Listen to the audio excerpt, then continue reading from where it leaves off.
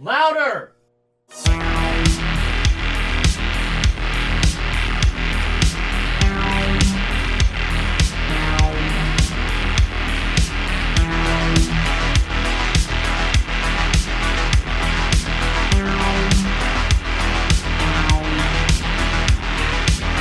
And what's up, everybody, and welcome back to hyPODermic, the pod that sticks you deep. I'm the pod boss, TJ Bowser, and joining me is the maestro of mayhem, the dawn of disaster, Mr. Nick Benson. How you doing tonight, TJ? Pretty damn good today. We have a very special episode, but I'll pass things off to Nick. Introduce our special guest. I got to agree with you, man. This is a real treat, and I didn't think we would get him this soon. But our guest this evening is. Well, let me instead of introducing just who he is, let me tell you he's played Ryuk in Death Note. He played George in Rampage. He was King Ghidorah in Godzilla King of the Monsters, and you might know him more recently as the Chatterer from Hellraiser. Mr. Jason Liles, everyone. Hi. Hello. Wow. Thank you so much for having me. I'm so excited to chat. Yeah, we're really happy to have you here. Very excited, to say the least. Oh, you guys are so kind. I'm very excited to be here, really. And it's always weird when someone lists off, like, he played that guy and that guy. I'm like, did I? Well, I have a funny side note for you, Jason. So Okay. My youngest daughter was really, really into anime, and one of her favorites was Death Note, and Ryuk was her favorite character. Oh, well. Therefore, you have played my daughter's favorite character. Hey, there you go. It's funny. Ryuk is my favorite character there as well. So we have something in common. How old is she? She's now 21. 21. Okay. Very cool. Smart young lady. Very smart. That's so cool. Well, awesome. Well, thank you for having me, man. What do you guys want to talk about? I'm here to talk about whatever. Well, actually, I'd like to start with let's go back and talk about what led you here.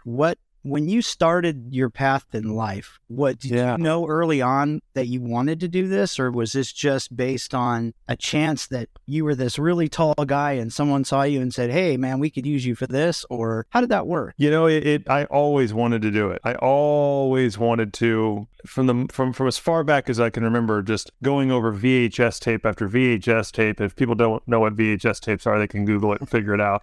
And going to the movie theaters, and we'd finish a movie, and, you know, the movie theater's two wings, and you just have to have the ticket to get into the right side or the left side. So we're already the Star Wars VHS is absolutely.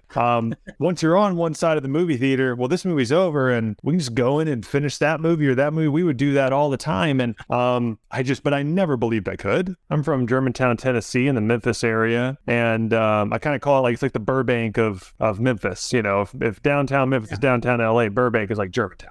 And so I grew up there, but who says I'm gonna move to Memphis and be an actor? I didn't know anybody who'd ever been in anything before, so I never went into. My brother and I made short films, but I never did any theater in high school or and then in fact whenever I did finally decide, which I can get into that, how that happened, what kind of caused that, I actually heard I was too tall, and you know, a couple key images stick out where people didn't believe in me and literally laughed in my face, and it just fueled me. Be like, I'm gonna show you. Good. Yeah, I'm gonna show. Thank you for the motivation. I'm gonna show when you. people tell you can't, and those people that you tell that say that they can't do it, they go out and they do it. I love that. That's the story. Absolutely.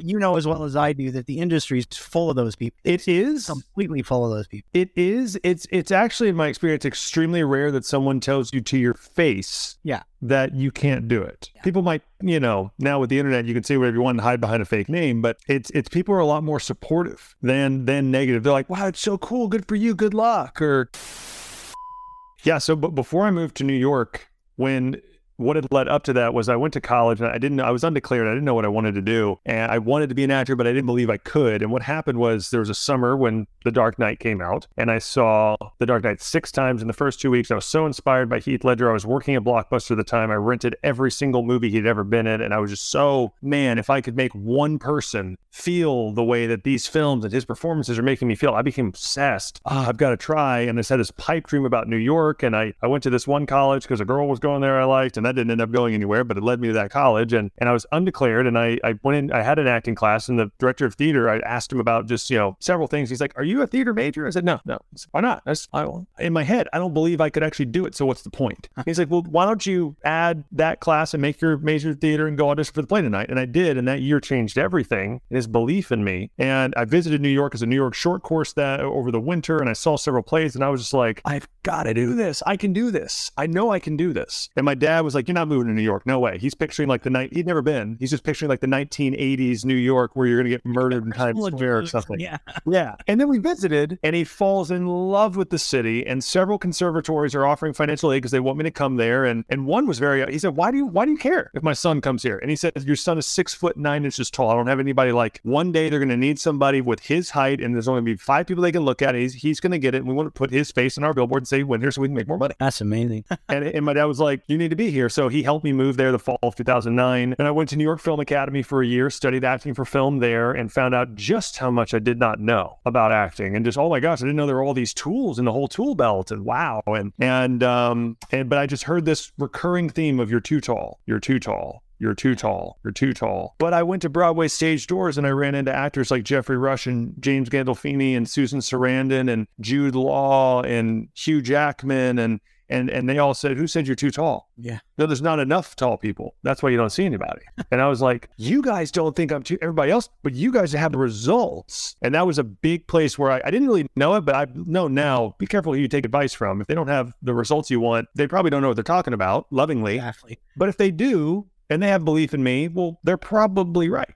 Right. And so I really learned who to talk to. And yeah, that move to New York was huge. And then I got to do some background stuff here and there. And what really showed me I'm not too tall was Men in Black 3. Rick Baker, 6-time Oscar-winning makeup artist, won his 7th while filming. I got to play several aliens. One day on his birthday turned into a week, turned into several weeks, several characters throughout the whole production. And that changed everything. I just saw, man, I could work with the top people in the world because they need somebody my height who's also an actor who can also push through wearing all of this crap all day long and being blind and claustrophobic and still act through it. I think I can freaking do this. And that really took my belief to a whole new level at that point. Yeah, that's amazing, man. That's really amazing to hear. So I have a question. Speaking of Rick Baker, and I mean, he is the king of the apes. Yes. Yeah. I love that you were in Men in Black, and those characters were very cool. But I have a specific question about Rampage. Okay. What was it like? What was it like playing George, doing the motion capture? How did you prepare for that? So for that, I got Death Note, and the visual effects supervisor was this guy named Colin Strauss, who became one of my groomsmen in my wedding. Awesome guy. And need to catch up with him, actually. COVID kind of, we haven't spent as much time together. We used to get together all the time. But on that, with Ryuk being 95% practical, the only thing not practical is the face. They cut out the face, and that's going to be performance capture for Willem Dafoe. Well, every shot that Ryuk is there, he's there as the visual effects supervisor, and he kept talking about Rampage as the next movie he's doing with The Rock. He had just done Baywatch, and he had also done San Andreas, and he just kept talking about it. I was like, wow, it's so cool, but never any mention of. But then we get back to LA, and we're at his house for barbecue every couple of weeks for a couple months, and third or fourth time, couple months after we've been back, he's flipping burgers and steaks at the grill, and he just asked me, hey, what do you know about gorillas? That's awesome. I was like, I have no idea. I don't know. Why? He's like, what about like silverback gorillas? I was like, no, I don't even know what silverback is. And he said, well, they're looking for someone taller than Dwayne just for this first scene in Rampage to play, this gorilla he raises from birth and teaches, kind of like Coco and Penny Patterson. And, but I'm going to tell them that you're my top guy. They're probably going to get Andy Serkis for the rest of the film. But for this first one, they need someone taller than him so he can have to look up whenever you go on your back legs and bipedal. So, they're probably going to want to meet with you in a week or two. I was like, awesome. That'd be amazing to work with again. The Rock, oh my gosh. And share a role with Andy Serkis. That'd be crazy. And every couple weeks we kept in touch. He said, oh man, this happened. And there was this fire they had to put out probably the next week or two, or the next week or two, the next week or two. 5 months later, I'm thinking the whole time, let me watch every Andy Serkis interview. Let me watch every behind the scenes. I find out who Terry Notary is. I reach out to him, but he's busy. So he just says, good luck. Let me go to the zoo. Let me do everything I can. And then my agent gets gets a call and I'm like, oh, cool. So how long will they need me? He said, no, they want you for the whole thing, maybe. I was like, whoa, I thought I was doing like the first week or two. What do you mean? He said, no, like they're talking about 10 weeks and with training before. And they were going to just fly me out to meet with Brad Payton in Atlanta. But then they said, well, actually, they're going to have Terry Notary, who trained everybody in Planet of the Apes, and he is King Kong and Kong Skull Island at that point about to come out. This was this is February of 2017, and that came out in March of 2017. And he met with Brad, and they said, so what you're going to do is actually, he's going to come to LA, you're going to meet with him and do like a faux training session for an hour and a half. And I was like, oh my gosh. And I'd known who he was. And so I met with him, and he's just the coolest guy. He's just the sweetest. He can see into your soul. You cannot lie to him when you're performing. There was one time I stood up and he's like, no, that wasn't it. Sit back down. He gets you breathing first. And then I stood up again and he's like, there, you feel that? And I was like, yeah, how do you know what I felt? That looked the exact same. And he's like, no, I can see it. And I was like, my God. Yeah. And then he just said at the end, like, cool, man, I'm going to give him 2 thumbs up when we train. Actually, there's this spot in the mountains off Topanga Canyon Boulevard that I like to go to. I don't want to be in a studio. And I was like, do I have this role? Is that it? And that was it. As far as I know, they didn't look at anybody else. They just took Colin's word, and I met with Terry, and Terry was like, I can train you. And then we trained for 3 weeks in the Santa Monica Mountains, went out to Atlanta and rehearsed some with Brad so he could see what we were working on. And I mean, the first week we were training, that Friday, Kong Skull Island came out. And I'm like, dude, King Kong is teaching me how to be a gorilla one-on-one in the mountains right now. This is ridiculous. And so I probably put like 2% of it together by myself for 5 months. And then he brought in 198% with his one-on-one training. The same time he was training me, he was training Josh Brolin as Thanos. He's ridiculous. So that was the prep. And then we went out there, and a longer story, but I thought I had hurt my arm. I thought I had like broken something in it, and we didn't tell production. We just kind of pushed through and then found out that it wasn't. We're like, oh my God, thank goodness. I thought I was going to lose the role. I had like a panic attack one night.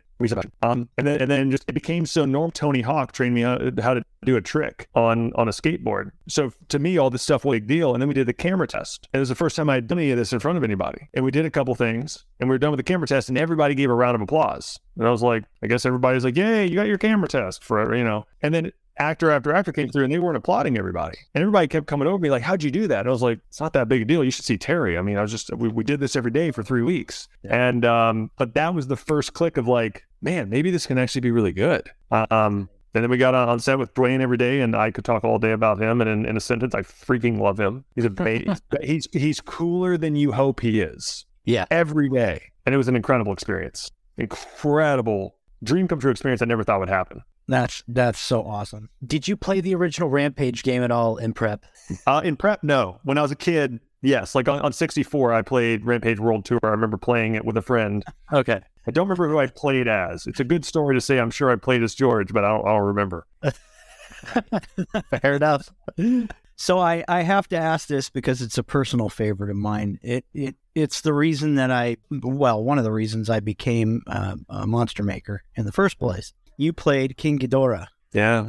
Godzilla King of the Monsters, which is absolutely top of my list. Wow, yeah, it's weird. Having you on here is a real treat for me because, like I said, you played such iconic characters that mean stuff to my family, to myself personally, and I'd like to know more about. Give me a story about King Ghidorah. Sure. So that was we filmed that in 2018. But rewind to the fall of 2014, and then an audition came through that I saw because they were looking for someone so unique to play the monster Krampus in this new movie Krampus that's coming out. Oh, yeah. And it just described him, and I was like, dude, I'd freaking do that. That's what I'm aiming to do. And I called my agent. He saw it on his end. He almost missed it because it was just so. He's like, oh yeah, I'll get in, and got me a Skype with director Michael Dougherty. And I'd never had any kind of a meeting with the director. I was so nervous. I had like a laptop on like 16 books on a table to make it look nice. And this is before we did all this stuff all that time, a lot. And he shows me around all this art and concept art. And we talk for 30 minutes. And then I get a text, and it's from some unknown number telling me to watch this movie and watch that. And it's him. And somehow he got my number from casting or something. Like, oh my God, it's casting in there. No way. And then he had sent me some stuff, to film, and I just went all out with it. We filmed it, as best as we could. And I'm still to this day proud of it. It came out really great. I really threw myself into this, and he loved it. He said he'd let me know. I wasn't cast, but he said, I'll let you know whenever the location gets locked down. And it got locked down to, I went to White Workshop, and I'm a huge Lord of the Rings nerd. I'm like, are you kidding me? I'm going to get to be Krakus with the White Workshop and go to New Zealand to be in this. No, what? This is it. Yeah. And then they said, man, I'm so sorry. They're only going to be casting it locally out of New Zealand because of just, all the fittings. And actually a now friend of mine, Luke Hawker, ended up playing him, who actually also makes those suits and stuff. So, but Mike and I kept in touch. And when the Rampage trailer came out, I was like, refresh. Where is it? I know it's coming up any minute. Refresh.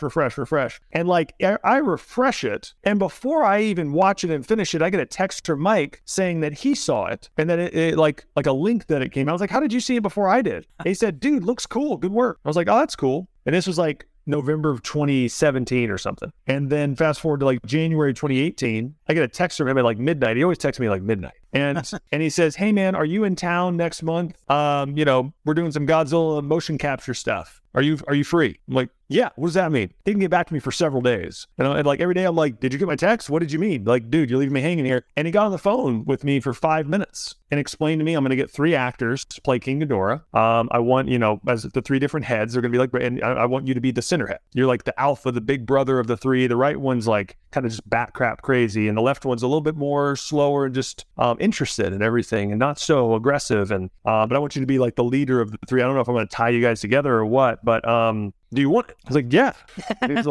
He's like, cool. Well, hey man, we're finally going to get to work with each other. So, hey, text me like, your agent's info and stuff. I'll give it to production, and dude, I'll see you next month. And I was like, and I remember like I stepped into my bedroom to have that call, and I stepped out and like my roommate at the time and my girlfriend at the time, now my wife, and I was like, I'm going to be in a Godzilla movie. like that. And I'm going to go buy some whiskey. I'll be right back. Like, I'll be right back. This is awesome. Yeah. And that's where I met, I met my 2 Ghidorah brothers, met Richard Dorton and Alan Maxon, and then T.J. Storm, who plays Godzilla. And we just threw ourselves around on the carpet and actually before we actually filmed for 3 days and just became kids on the carpet. I got to go in and have a meeting with Mike Doherty, Oscar winner Guillaume Rocherin, visual effects supervisor from Life of Pi and so many other things. And they showed me on a laptop all this pre-visualization of the scenes. Yeah. And I'm just like, oh, we're going to film this and it's going to look like amazing, isn't it? Really good. Yeah. For people who don't know what previs is, it's like PlayStation 1 or PlayStation 2 graphics of like what the movie would look like. And I was just like, man, I'm meeting in this up in Legendary's offices in this big, massive conference room. And there's just us in here. They're showing me a laptop of stuff. And I was like, this is so freaking crazy. And Rampage is a couple months from coming out. I'm like, dude, this year is going to be nuts. Texting with Dwayne, like, dude, I can't wait to see you at the premiere. You too, man. It was just like, this is insane. And then we filmed it. Actually, before we filmed it, myself and Alan and Richard, we all sat how we would be. We got to go to a screening room at Legendary and watch the movie as it was with the pre-visualization because they filmed everything the year before. And so we're sitting there high-fiving about stuff, and then Richard's head gets ripped off. Oh no, you die. Oh my God. Oh my God. Yes. Like we were all freaking out together. It was so cool. And a couple Legendary people sitting behind us probably making sure we're not recording anything. And then we shot it for a few days, and it was it. It was just 3 7.5 hour days, like right under overtime, like every single day. And then the trailers came out and we were just like, it's the most beautiful looking thing ever. Oh my God. How can this not be good? This looks amazing. And where I was at Comic-Con when the trailer came out, and like, I didn't have it. I was out of town. So all I had was my phone. So I pulled over, put in earbuds and watched it a couple times on my phone. And I told Mike later that night at a party, like, dude, he's like, you watched it on your freaking phone? And I'm like, well, that or not watch it. So like, yes, I watched it. Okay. I wasn't going to not watch it. But it looks amazing. He's like, okay. But Mike's awesome. And I so look forward to whatever we get to do together in the future. He's such a fun guy to work with. And then we got to do conventions all over the country in 2019. Got to go to the premiere and meet everybody for the first time, and the whole cast, and which was really cool. And then watch it at the Chinese theater. So it was it was pretty crazy, man. That was just a crazy experience, just because in 2014 I had auditioned for this thing and thrown myself into it and it didn't work. But seeds had been planted, and Mike liked me and trusted my work to where he just got on the phone and offered it to me. And so yeah, it is all about who knows you and likes you and trusts you. Absolutely. And that also gave me time to book other work to show him you can trust me, like Death Note, like Rampage. For him to say, well, he did that, then he can totally do this. Yeah. So it's sometimes the door closes, but there's a seed there, and it might not sprout for 5 or 10 more years. So you just never know. As a follow-up to kind of both George and Ghidorah, George is based on something that actually exists, and you can find reference pretty easily. When it comes to Ghidorah, there's it's not an actual thing that exists that we know of. Is it more challenging to do mocap for Ghidorah or George? George, because you can compare George to something. Okay. Yeah, and you can compare it to Andy Serkis. Okay, yes. And you can compare it to Toby Kebbell, and you compare it to Karen Conoval and Terry Notary, and oh my God. And so like I definitely didn't want to be like, why did they get him? Why didn't they just get one of them? So I poured myself into Godzilla as well and did everything I could. But yeah, I mean Godzilla, for Ghidorah, I could look at like Komodo dragons, and they're kind of like a snake from the waist up their neck. And so kind of looking at that, but it's all really about, for me, from in here. It's imagination. How do I look out from my eyes and feel like this character? And a villain never, I looked at it as like a villain never judges himself as the villain. They think they're the hero. They think that they're, you look at any interviews with anybody in prison, they all have justifications for exactly why they had to do what they did. Or Al Capone felt like he was a public servant. He felt like he was trying to give everybody a great life, and man, they're gonna. So you have to look at it as okay, then why is he the way he is? Yeah, we'll move like that, but what's going to come out of my eyes and inform everything in the moment when I'm not thinking about it? And for me, it's like, well, if he's from another planet and he has 3 heads and he looks the way he does, probably from birth, everything tried to kill him or run away from him. And so he's very alone. The 3 of them are the only thing that he has. And because of how he is, and then the center, he probably got banged around. I'm probably more in control and more here. So maybe how I became kind of the big brother, kind of not, and forming a deep relationship and being in control of the 2 of them. And every time, I mean, when he wakes up from thousands of years in the ice, what's the first thing that's happening? He's attacked. So he's just constantly, to him, he's just defending himself. And so he gets attacked everywhere he goes. And so, yeah, he destroys everything. And so I never saw it as that he was he wakes up, he's always attacked. So he's just defending himself, and he's probably freaking lonely. And so I really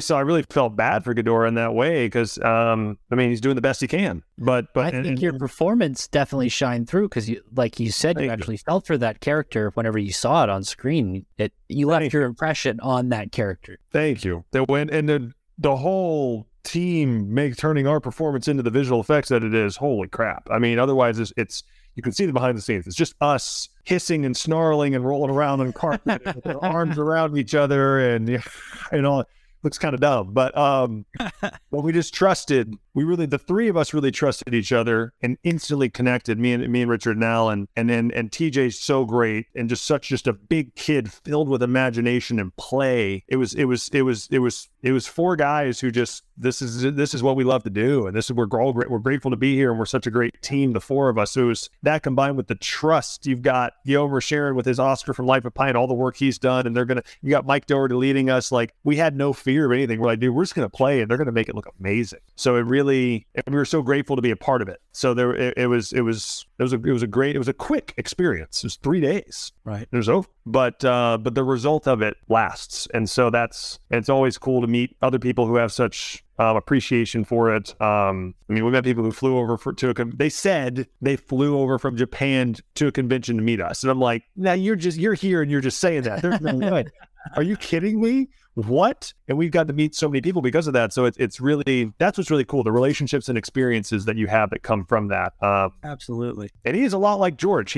George knows every room in Ryuk as well. Every room that they walk into in Ghidorah, they're the highest status in any room. Who's going to mess with them, right? And so there's a lot of similarities in there, and then other people judge them whether they're good or bad, But the characters are actually very similar in my mind. Yeah, what's cool about your explanation of that is, to me, like I get fans that ask questions about, oh, well, what was the more challenging film or the most challenging film you've worked on, or the most challenging piece? But the point I try to get across is I don't necessarily have a favorite, because they're all such different challenges. And much like you have to really think through what you're doing, and think through the pieces, and think through the character and what it's going to do. And it's really the same in making these things, that yes, think about those things. And I really do appreciate that. an actor like you really takes all of that into deep consideration and really pushes that through the character. I just think that's so amazing. I honestly, I'm so grateful for the opportunities that I'm not the best. There's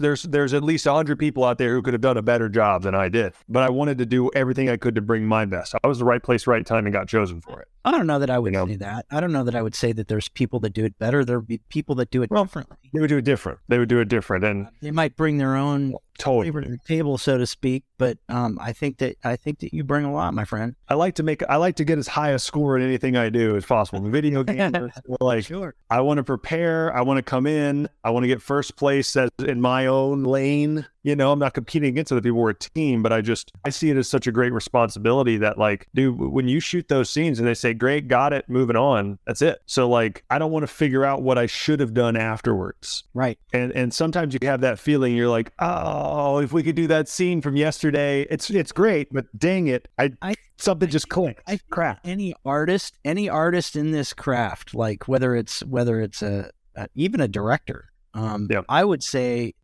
that's always a question in your mind. How could you have done something better? And as an artist myself, even if I go and sculpt something or I'm doing something, I look at things and I say, I could have done this differently or that. Sure. But it doesn't necessarily translate to the audience that way. They see it how you've done it, and they yes. I look back to some of the films I've done, and I'm like, I could have done so many things so different. Oh yeah. I see that with me too. We're our own worst enemies when it comes to those things. So I have to say, as a fan of your work, that you bring a flavor to it like nobody else. Thank you. You could do it differently, but they certainly are not necessarily better than you. Yeah, it's different. It's different, and all I can do is bring my best. And my best is different every day, right? Depending on what's happening in circumstances and whatnot, if I have a limp that day or whatever. But bringing my best, and then I think as we grow, we're always growing, getting better. I think that's one thing that really drives me to want to find the next. I get hungry for the next project because I know, I have ideas of how I can do everything a little better.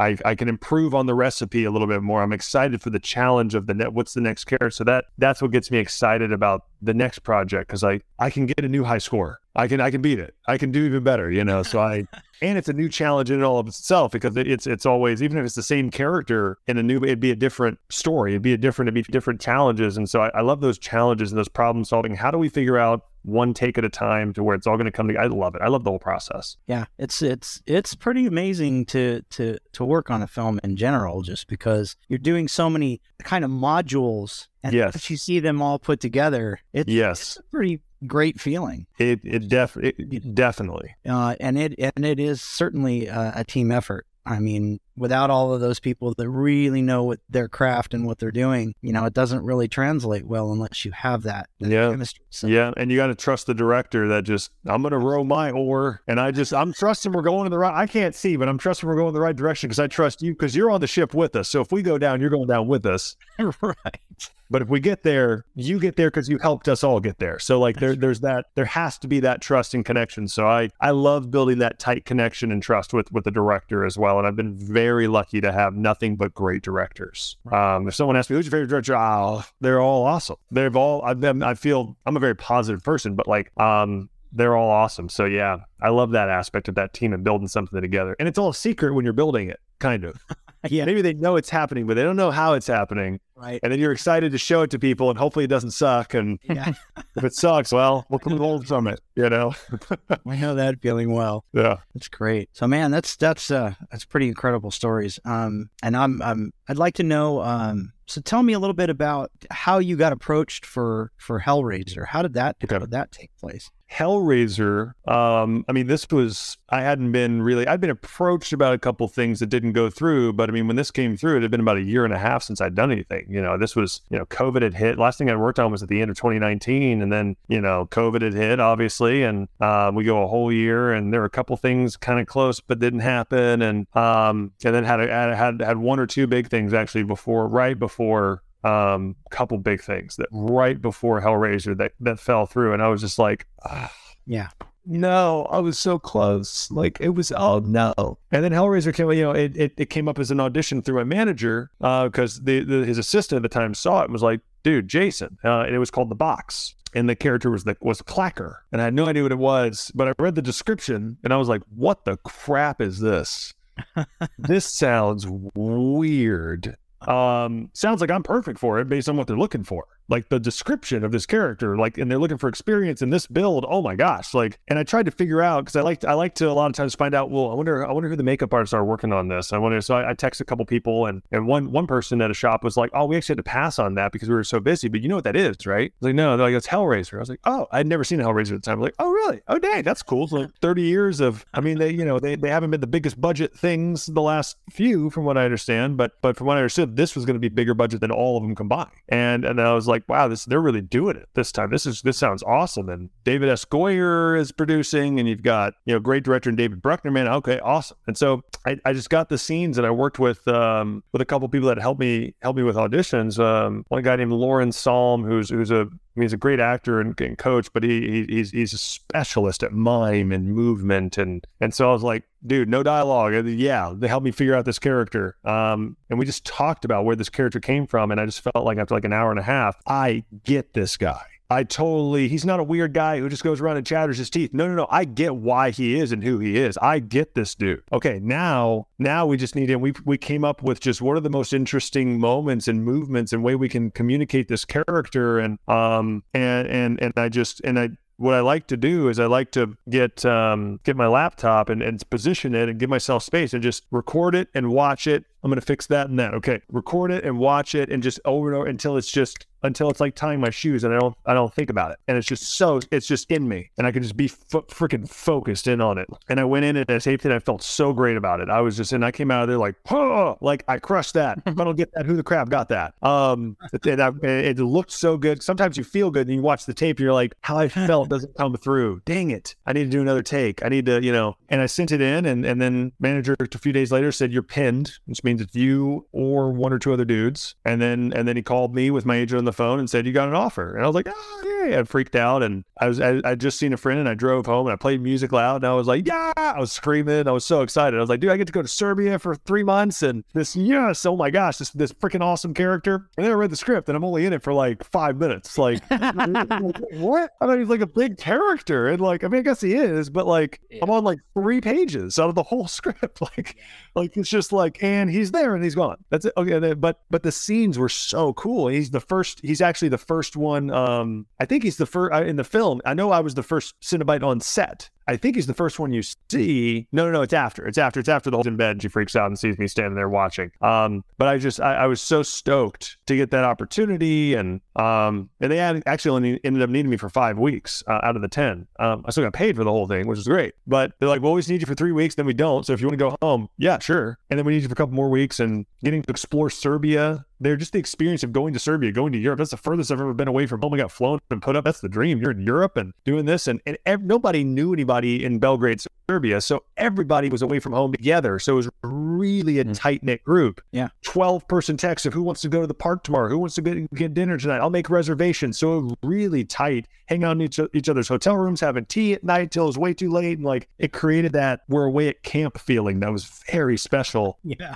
And it had been a year and a half since really a lot of people had worked on anything. So like, we were super grateful for this opportunity when the large percentage of the industry was not working. So we were very grateful. Nobody took that for granted, and everyone worked their freaking butts off, and filming actually the exact same time that the Knives Out sequel was filming, Glass Onion. And a lot of them were staying in the hotel room. Saw Dave Bautista a couple times, and then like there's a spa, and someone said like they were in the hot tub, and Edward Norton came down and hung out in the hot tub, and I was like, I'm in the spa every day, and he didn't come down there. What was he down there? I want to be in the hot tub and hang out with Edward Norton. Are you kidding me? Dang it.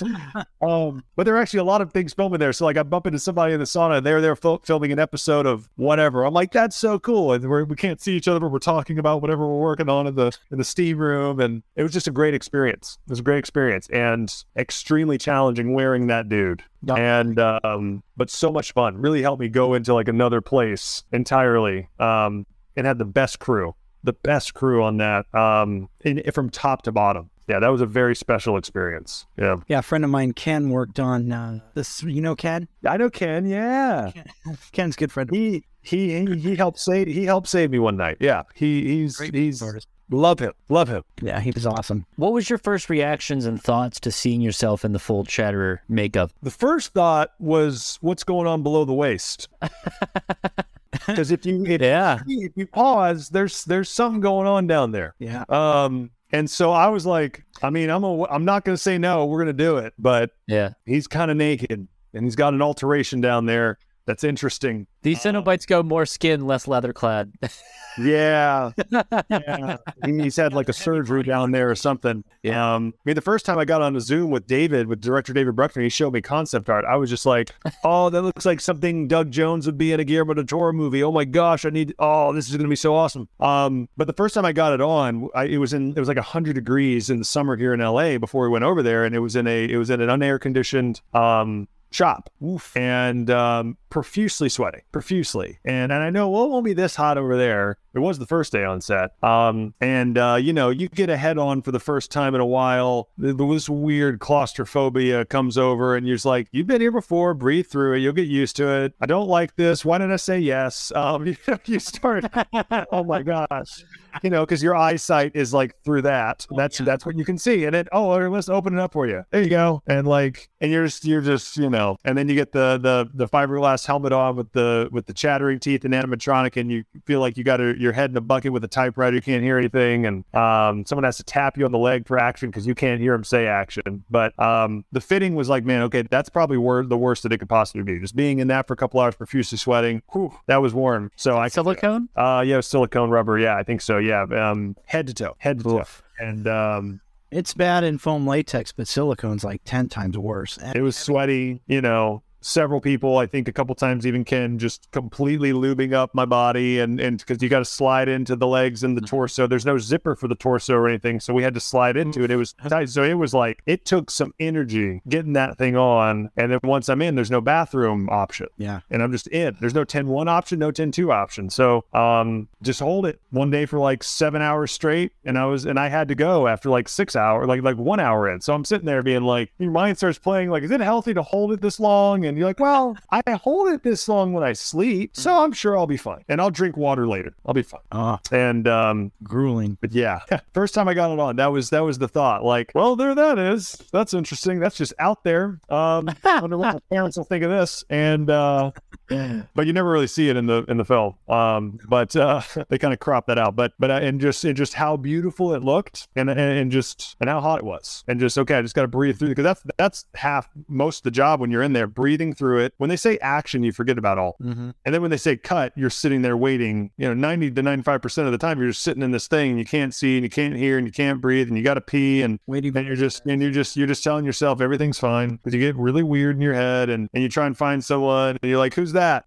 Oh, I love you so much. You're so awesome. Thank you for being so awesome. And like, you probably out your figure, and you're gonna have a panic attack. But it was a great experience. Earlier, you said whenever you found out that it was a Hellraiser project that you really weren't familiar with the franchise. Prior to that, did you go back and watch the first two films? I did. I don't remember if it was fourth audition or if it was once I had it or what. I don't remember the timing of everything. Yeah, I definitely at some point before I got the role, I had watched 1 and 2, and just saw how great they were, and because I just kind of had my own idea of Chatter. I pulled from and I watched clips of Chatter instant and just saw everything I could. But then watching the film from beginning to end, I think I watched the first film before the audition, and then a second one after. It's kind of weird to hear. But yeah, I mean, they're obviously just so great. The second one takes it to such a scale, which is how I love how ours kind of borrowed from both of those, but made it their own as well. They're just so great. I mean, they're classics. They're just classics. I really hope that we get to make another one too and dive more into what else is going on in that labyrinth or whatever, like what, that's where I want to go. I want to go in the labyrinth and find out what is in there. What's in that? Like, it looks empty, but there's crap in there, right? It looks like the place of nightmares. I feel like I've had a nightmare in some stone dark place like that before, where something is chasing me, and I want to just explore there more. Yeah. So as we wind things down here, I have to mention, are you a Trekkie? I have only seen so much Trek, but I did get to be in Star Trek Picard, actually. Yes. And I was going to be a recurring character, and after the first episode, evidently they went over budget, and so they cut some characters, and I was, oh no. Yeah, I was on set with Patrick Stewart and everything, and working with some great makeup artists who I loved, and they basically were who got me on. I didn't even audition for it. It was just a straight up offer because they vouched for me, which was so awesome. Vincent Van Dyke and others. Really cool character, and never even got on screen. Was just kind of hung out the first day, and and then found out. Yeah, so I was like, no. Oh, What's interesting, I worked on the first episode, but I'm credited in the second one, but I was never on screen anywhere. So like, this is weird. This is altogether weird. I still get little residuals. It's very little. Every 3 months, like, there's another, $100 from, yay, awesome, cool. We can go get some dinner. But it's just to be a part of it's cool. And James McKinnon asked me to come back to play. It was either that character or another character, but I was out of town doing Hellraiser. I was like, bro, dude, I want to so bad. James McKinnon's awesome. And then he asked me to do something else last fall, and I was out of town as well. I was like, dang it, man! Like, I promise you, I want to work with you. Like, you're awesome, but yeah, it's hard to turn down work, right?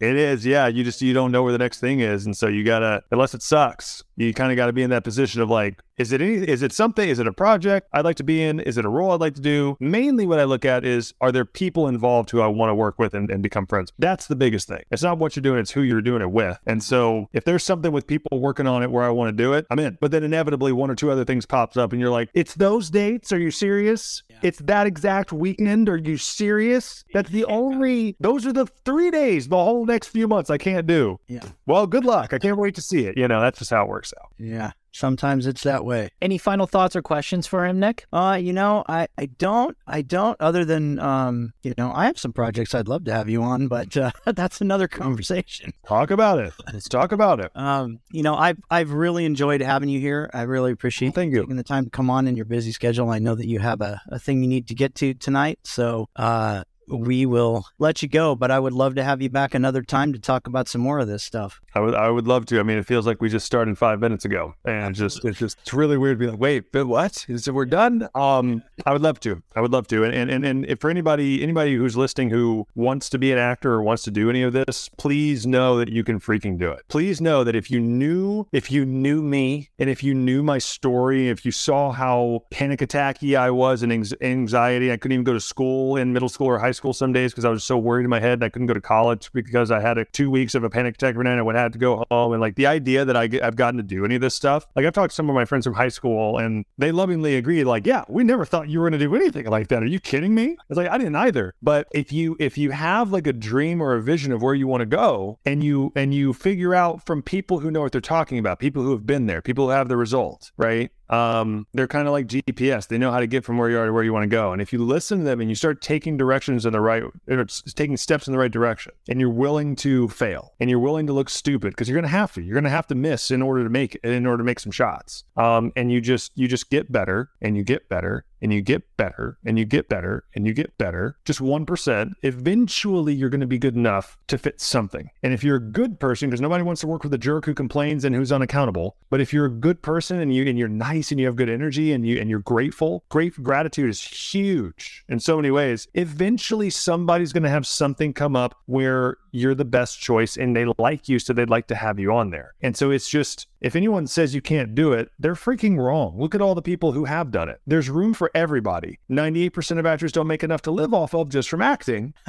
But they have work, but they still have other money coming in from other places. But anybody listening, they can totally do it. It just takes enough time. It's not magic. If you get around people who have the results, that's what I did. I moved out to LA because I knew all the makeup artists were out here, and Doug Jones became a mentor of mine. And I got advice from people like Doug Tate and Brian Steele and all these other. I just reached out and said, hey, I'm trying. Can you? Any advice? Doug Tate's so great. He was on Star Trek Picard as well. Sasquatch. Love Doug Jones. Amazing people, and you're absolutely right. If you're surrounding yourself with the positive influence and the people that know the business, and 100%, will help you. 100%. And then you just have to do the freaking work. If you have a gym card and you have a personal trainer, nutritionist, you still have to do it. Yeah. And so if you put in the work and you have a great attitude and you just keep your dream in front of you and just like, honestly, if somebody doesn't believe in where you're going, you got to cut ties with them. Like it's Yes. If you want to go to Goat Mountain, Greatest of All Time Mountain, and somebody doesn't believe in you, dude, Kobe Bryant didn't have time for those people. And so it's just, you got to get around the people who believe in where you're going. And if you get around one person who's achieved what you've achieved, the advice I've gotten from Doug Jones that has helped so much, I could talk for hours about that. That sweet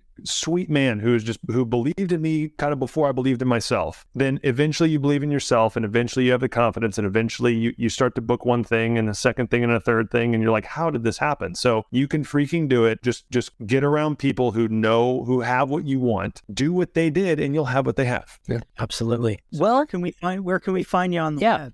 You can find me sometimes on Instagram if there's something cool to post about. Otherwise, you're probably like, I posted more in a couple weeks when Hellraiser came out than I did for like the year and a half before that. Because I couldn't talk about Hellraiser, and so I'm not on there much. But I love using that for messaging and whatnot. But Instagram, I'm official now. I'm officially me, the Jason Liles. TheJasonLiles, because Jason Liles is taken. So I am the Jason Liles. all one word, no underscores or anything like that. You'll find me on there. Probably, I don't even know what the picture is. I think it's me and my wife. But yeah, say hey on there. I check the messages every now and then. Like, I'm just not on there too much, but that's the place where you can find me. I'm on Twitter, but I'm not on. I can vouch for that. Well, yeah, I check. That's how we got connected. So, but if you're trying to like help me like get followers or something, I don't care about that. So that's not going to get, you got to. But if you say hi or have a question, I'll probably respond. Because not that many people actually reach out to me on there, but yeah, Instagram, the Jason Liles. Well, thank you. Amazing time. Yes, TJ. I've had an amazing time talking to you, and I'm sure TJ will echo that.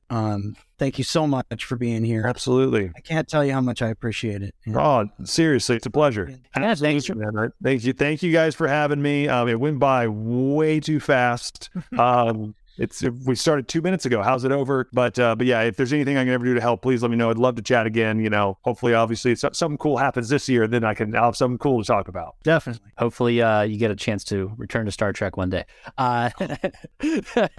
Hopefully. Absolutely. Well, thank you guys for joining us in another episode of hyPODermic. Jason, it's been an absolute pleasure to have you on, and thank you for the words of wisdom at the end there. I hope everybody listening takes that and listens and runs with it as far as they can. Until next time, this has been TJ Bowser signing off.